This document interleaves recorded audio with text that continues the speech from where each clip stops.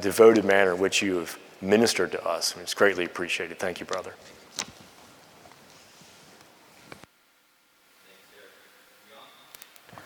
Good to go? All right, sweet. Christ Covenant, it's good to be with you again on this Sunday morning in this season of Advent. Always enjoy just being with you and worshiping with you. During this Advent season, you guys, the series that you have been doing is a series on kind of the themes of Advent. So 2 weeks ago, Dave talked about hope. Last week, Rich talked about peace. And this morning, we come to the theme of joy, this theme of joy. And, Advent, Christmas, it's meant to be a joyful season, especially in the singing and the psalms and the Christmas cheer. But that experience of the season doesn't always match our experience. That we can actually be going through times of difficulty or suffering.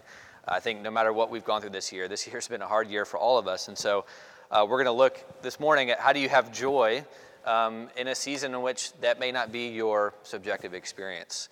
And so to do that, we're going to be in Luke chapter 2, verses 1 through 20.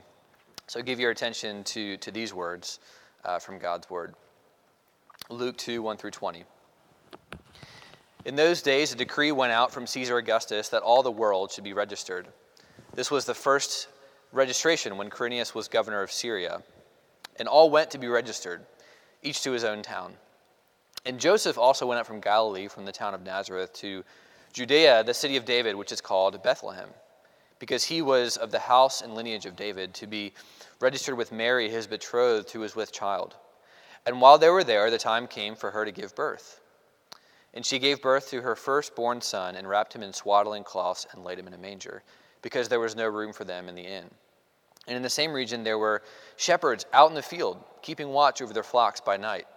And an angel of the Lord appeared to them, and the glory of the Lord shone around them, and they were filled with great fear.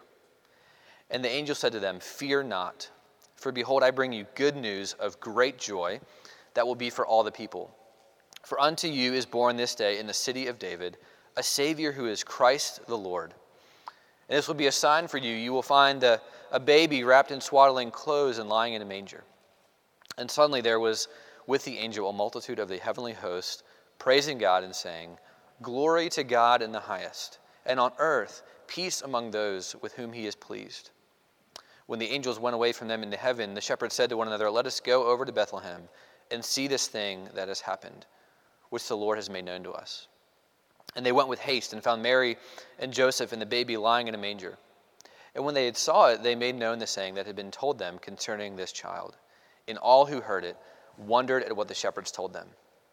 But Mary treasured up all these things and pondered them in her heart. And the shepherds returned, glorifying and praising God for all they had heard and seen, as it had been told them. Pray with me. Lord, thank you for your word. Lord, Holy Spirit, would you illumine our minds and hearts to help us to see the glory of Jesus, and I pray that would bring glory to you and bring joy to us. Pray this in Christ's name. Amen. So at the core of this passage in Luke 2, this story of the birth of Christ, is kind of a great summary of what this season of Advent and season of Christmas is all about. And it's kind of summarized in the angel's announcement to the shepherds. The angel says to the shepherds, "I bring you good news of great joy for all the people." And that's the core of what he has to say. And so that's what we're going to look at this morning. We're going to look at good news of great joy for all the people. So first of all, we're going to look at good news. So the birth of Christ is, first of all, good news. And you can't really understand what Christmas or really Christianity is about until you understand that it's actually news. It's news. So in April of 2014, I was working as a campus ministry intern at the University of Maryland, which is where I went to undergrad. And that experience there, doing an internship there, those experiences I had there, over time, I just had a growing sense that the Lord was calling me to go to seminary and to pursue greater theological training and to invest in my future in ministry. And as with most people who are pursuing grad school, I wrestled with what that was going to look like, where I was going to go, what degree I would pursue, and of course how I was going to pay for it. Like once you decide you want to go to grad school, it's like all the questions come up. And so it was a season of prayer and wisdom and discernment, a lot of conversations with people. And it was that spring of 2014, and I was still trying to figure out, okay, what's the next step for my life?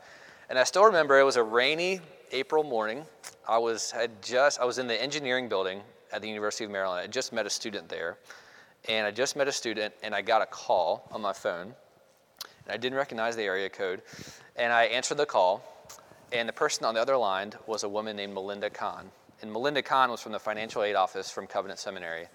And Melinda said, Jeff, I'm calling to let you know that we would like to offer you a full scholarship to come to Covenant Seminary. And I had applied there, and I had applied for the scholarship, but I did not think that I was actually going to get it. And at first I was shocked because it totally surprised me. But then I was completely overjoyed because I realized not only did I want to go to Covenant, but the Lord had actually opened the door for me to pay for grad school. And this was an amazing thing that he was opening the door for this to happen. It totally changed my life. It's incredible how good news, how a message can actually completely change your life. And that's what is happening here in Luke 2. This angel appears to shepherds who are just doing their job, watching over their sheep. And actually, the first thing that the angel has to say is, fear not. Because the angel's presence is so glorious, it's so brilliant, it's so amazing that they're just totally taken aback. They're totally shocked by it. And the angel has to say to them, hey, I'm not here to kill you. I'm actually here to deliver some good news to you. The message that I'm here to bring you is that the Savior of the world has been born just a few yards away in your town. He's right here. The King of the whole universe, the Savior of the world, is just a few feet away from you. The core of what Advent and Christmas are all about is it's about news. It's about news about an event that actually happened in human history. And this might seem like a completely obvious point. You're like, why are we spending time on this? But I think it's so important because sometimes I think it's easy to think about the Christian faith as good advice rather than good news. But good advice and good news are completely different, right? So good advice is save your money. But good news is $10,000 has just been transferred into your bank account, right? Good advice is eat healthy and exercise. Good news is, hey, we've just got the blood work back. Your cholesterol levels look great. It's good news. Good advice is work hard and build your resume. It's some good advice. Good news is, hey, we'd like to offer you a job. Can you start next week? All right, that's good news. Good news is way different from good advice. And to be clear, there are commands in Scripture, right? We are called to follow and obey God. But those commands aren't good advice. They're the holy, inspired Word of God. And those commands are always given in light of good news. The commands of God are always given in light of, as a response to God's grace. That call that I got from Covenant Seminary wasn't advice that changed my life. It was news about something that had happened that changed my life. So the birth of Christ is first and foremost good news, and that's important. But it's also important to realize that this is good news. This is not just any news. It's good news of great joy. It's good news of great joy. Why does the birth of Christ bring great joy?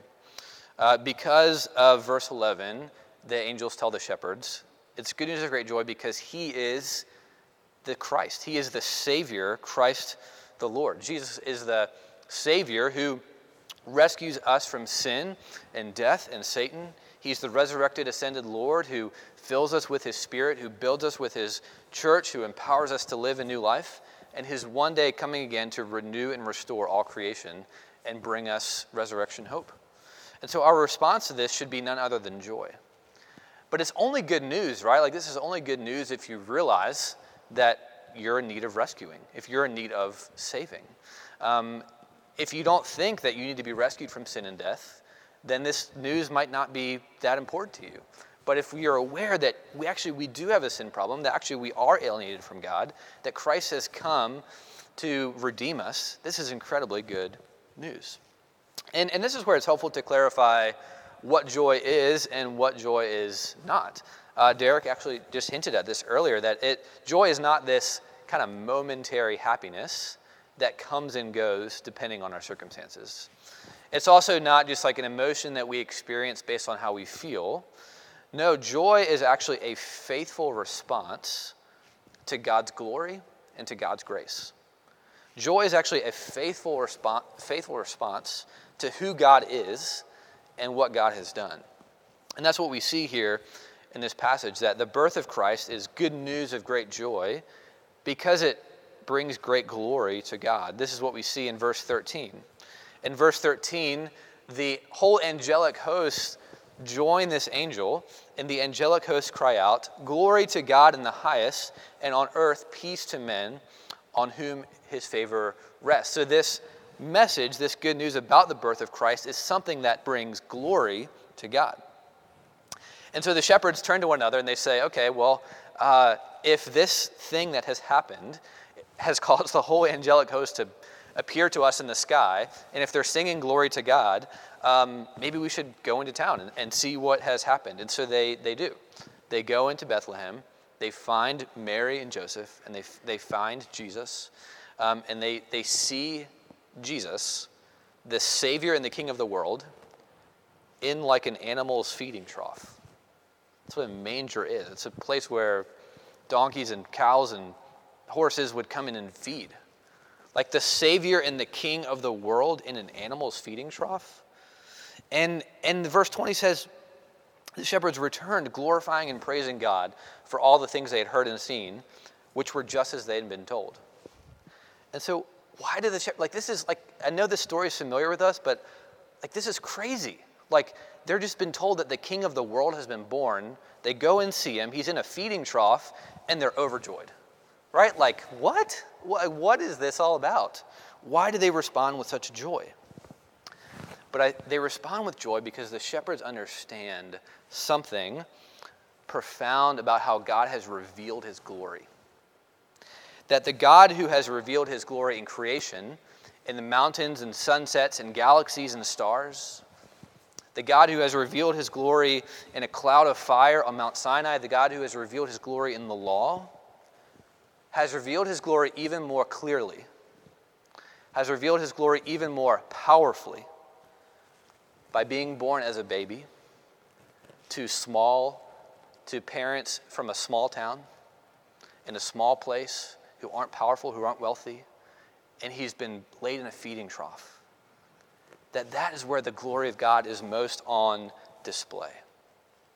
And again, we should respond to this. Are you crazy? Like, God has revealed his glory by becoming a baby?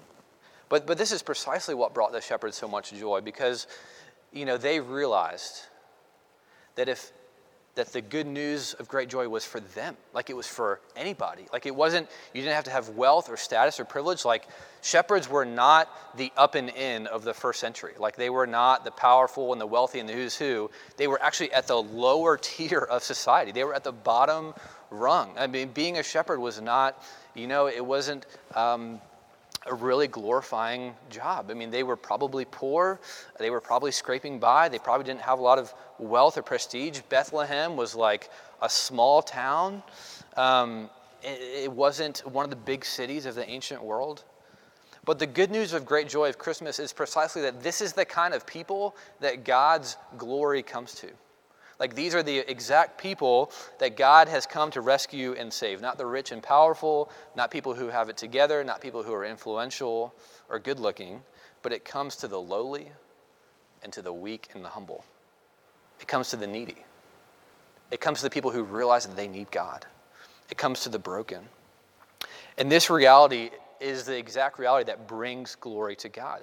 What brings glory to God is not rescuing people who are rich and powerful. What brings glory to God is for him to come and dwell with those who are overlooked, with those who are outcast, with those who are marginalized and needy. Listen, I don't know. I've gotten to know some of you. I don't know you super well, but here's what I do know, is that you and I are needy people. And I know this because I'm needy. I know that you guys have struggles with sin in your life. I know that because I have struggles with sin in my life. I know that there are broken areas in your family and relationships. I know this because there are broken areas in my family and in my relationships. And so the incredible great joy of Christmas is that God has come to reveal his glory in exactly these places, in exactly these areas of brokenness and neediness and sin. The secret to Christmas joy is not getting in touch with our togetherness. It's not getting in touch with how we've crushed it.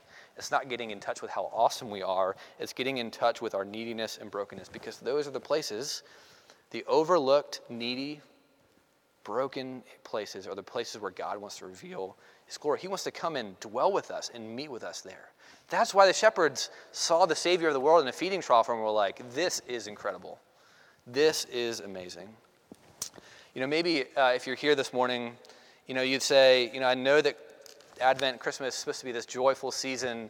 I'm just not feeling it. I'm not feeling it this morning. I'm not feeling this joy. And there could be 1,000 reasons for that, right?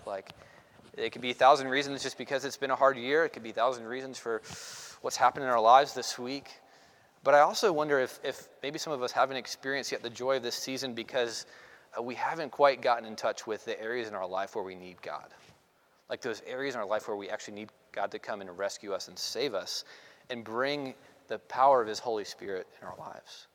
This text is an invitation for us to become like the shepherds, people who were so in touch with the fact that they needed God, that they were overjoyed when they saw the glory of God revealed to them in grace.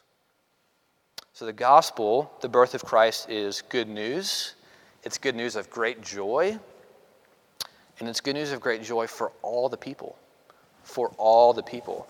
And this might seem like a small phrase that you might overlook, but it's an important phrase. This small phrase, for all the people, is a huge statement about why Jesus was born. It goes all the way back to Genesis chapter 12 when God tells Abram that he is going to be a father of many nations, that through him, Abram, is going to become Abraham. All the nations of the earth are going to be blessed.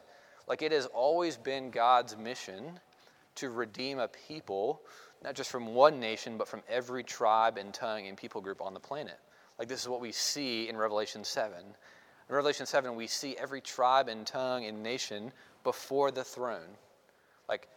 This is all the people. It's not just nations, it's ethnic groups. But here's the question. How do we get from a feeding trough in Bethlehem to all the nations of the earth? To every tribe, tongue, people, and language? How do we get from Bethlehem to that? I think verse 17 here in Luke 2 gives us a hint. Verse 17 says, when they, the shepherds, had seen Jesus, they spread the word concerning what had been told them about this child, and all who heard it were amazed at what the shepherds said to them. The shepherds who had experienced this joy, the good news of great joy, who experienced the joy of the birth of Christ, carried that joy to others, to everyone around them. And I think this is how we get from a feeding trough in Bethlehem to all the nations of the world, that those who participate in Christmas joy carry it to the ends of the earth. I think this is Christian mission. This is the mission of the church. Those who experience the joy of the birth of Christ extend the joy of the birth of Christ to all the nations of the earth. God's plan A to reach the nations with the gospel is ordinary people like you and me.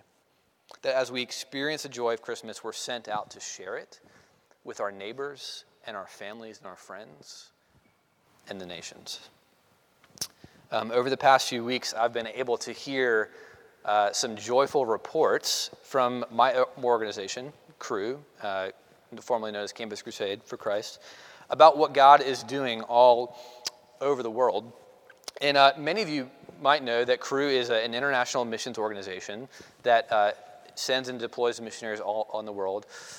Campus ministry in the United States is one arm of what we do, but Cru is all over the world doing all kinds of things. And I just wanted to share with you some of the stories, just some quick stats of what we've seen God do over the world. Now, as you hear this, I just want you to realize that Cru is one really small part of the Great Commission. We're one small part of the whole, what God is doing all around the world through the church, right? But I just was so encouraged to hear some of these stories. So we spoke to a guy who's our international missions director for the Middle East. He's actually, we call it NAME, North Africa and the Middle East. And here's some of the things that he was sharing with us. Our international staff in these regions, the North Africa and the Middle East, have seen God do more in the past 2 years than he's done in the entire history of our organization in that region. We've seen people come to faith at rates that have accelerated more than ever before. In the area of the Middle East, there's a location where staff in our ministry, they've been doing digital ministry like long before COVID, because these places are hard to reach, like they're hard to physically get into. And so they've had to do digital ministry for a long time. So before COVID, like before March, it would take about 900 to 1,000 online spiritual conversations for someone to like believe the gospel and accept Christ. It's about 900 to 1,000 conversations for someone to trust Jesus. Since COVID, that number has gone down to 1 in every 63. 1 in every 63 conversations, someone believes the gospel. In one particular city, North Africa, where Crew's been there since the mid-90s, it's just a hard, difficult place for the gospel. Like very little fruit, not many conversions, not much response to the gospel. One of the most fruitful years in recent history, like 3 people came to faith. Like that was like a really fruitful year, 3 people. Since March, in that city alone, 24 students have trusted Christ. 24. In a region we call the Gulf, staff have, since March, staff have moved their ministry entirely online. And in this region, they've seen over 300 people trust Christ. The vast majority of which are Muslim background believers, which means they grew up Muslim, they grew up reading the Quran, following the Prophet Muhammad, and now they've heard the gospel and they're following Jesus. 300 people in the past 9 months. And over half of those were people who trusted Christ as a result of the witness from someone who just trusted Christ. So people who just came to faith and then shared their faith, and then a bunch of other people just came to faith. These are just snapshots. These are short stories of what God is doing through one small organization around the world. The reality is he's doing so much more through missions agencies like Mission to the World of the PCA, through all kinds of churches and missions agencies all around the world. And this is happening, right, because the birth of Christ is great news of great joy. And that God uses our joy of experiencing the gospel to carry this message to the ends of the earth. So in 490 BC, the Battle of Marathon was fought between the Greeks and the Persians. The Persian Empire was the great world power at the time. And the Persian king Darius wanted to kind of conquer the known world, and so he was trying to conquer all the different Greek city-states that kind of operated independently. And so he went out and was trying to conquer the city of Marathon. And the Battle of Marathon was this incredible David versus Goliath battle. So no Greek army had ever beaten the Persian army in a battle before. The Athenian army was greatly outnumbered. It was a bunch of people from Athens who came in and fought the Persians. They were greatly outnumbered. They were the underdog. But amazingly, in this David versus Goliath battle, despite the odds, the Athenians won the battle, and they defeated the Greeks. They defeated the Persians. And historians now see the Battle of Marathon as this pivotal moment in Mediterranean and European history civilization, because the battle of army proved to the Greeks at that time that the Persian army could be beat. Like it was possible for them to be beat. They weren't invincible. And so this kind of renewed their hope in a Greek civilization, that they wouldn't have to be conquered by the Persians. And historians, centuries later, have reflected on the fact that the Battle of Marathon was this really key moment in civilization. It was probably one of the major battles that started Athens' golden age of democracy, because it meant that they were able to operate independently as a civilization. And there's this legend about the Battle of Marathon. And it actually comes from why we call running 26 miles a marathon. So it's this Athenian herald named Phidippides. And a herald was a messenger. And a herald would travel, walk, run on horseback to different cities to deliver good news. Right? They didn't have the internet or TV. Good news would travel by someone literally running from city to city. So after the Battle of Marathon, Phidippides ran from the city of Marathon about 25 or 26 miles to the city of Athens to deliver the news about the battle. And so Phidippides, running 26 miles, he enters the public square where all the city leaders are all meeting. And you can imagine how exhausted he is after running 26 miles. If any of you have ever run a marathon or half marathon, I'm exhausted after running 3 miles. But you can imagine he's probably tired. He's probably got some sore muscles. Like he's probably just exhausted. But then he comes in the public square and all the people gather around. And Phidippides says to all the Athenians, he says, "Joy to you, we have won." Joy to you, we have won. And this news completely changed the life as the Athenians knew it. And this message of good news completely changed the course of their civilization. And some historians would even argue of our civilization today. So friends, to be a Christian is to be like Phidippides. Only we have greater news of greater joy, that Jesus Christ came into the world to defeat our greatest enemies of sin and death and Satan, and he conquered them in his cross and resurrection, and you and I, through faith in him, get to share in that victory. Like we share in the victory of Christ. And he, as we share in that victory, he has entrusted us to take that victory to the ends of the earth, to be heralds, to be messengers, like Phidippides, who go to our neighbors and our families and who go to the nations and say, "Joy to you, Christ has won." Like that is the vocation of a Christian. The battle's been won. We simply get to carry the message of joy. The birth of Christ, it is good news. It's good news of great joy, and it's good news of great joy for all the people, for all the nations of the earth. But it's only good news for people who know they need rescuing. It's only good news for people who know they need saving. Like the degree to which we experience Christmas joy is the degree to which we understand that Jesus actually had to come into the world to save people like you and me. Like I'm why he came, because I needed to be rescued. And not only do we get to experience this joy, but we also get the joy of taking this message to the nations, to say to our friends and neighbors, "Joy to you, Christ has won." To say to the nations, "Joy to you, Christ has won." Let's pray together.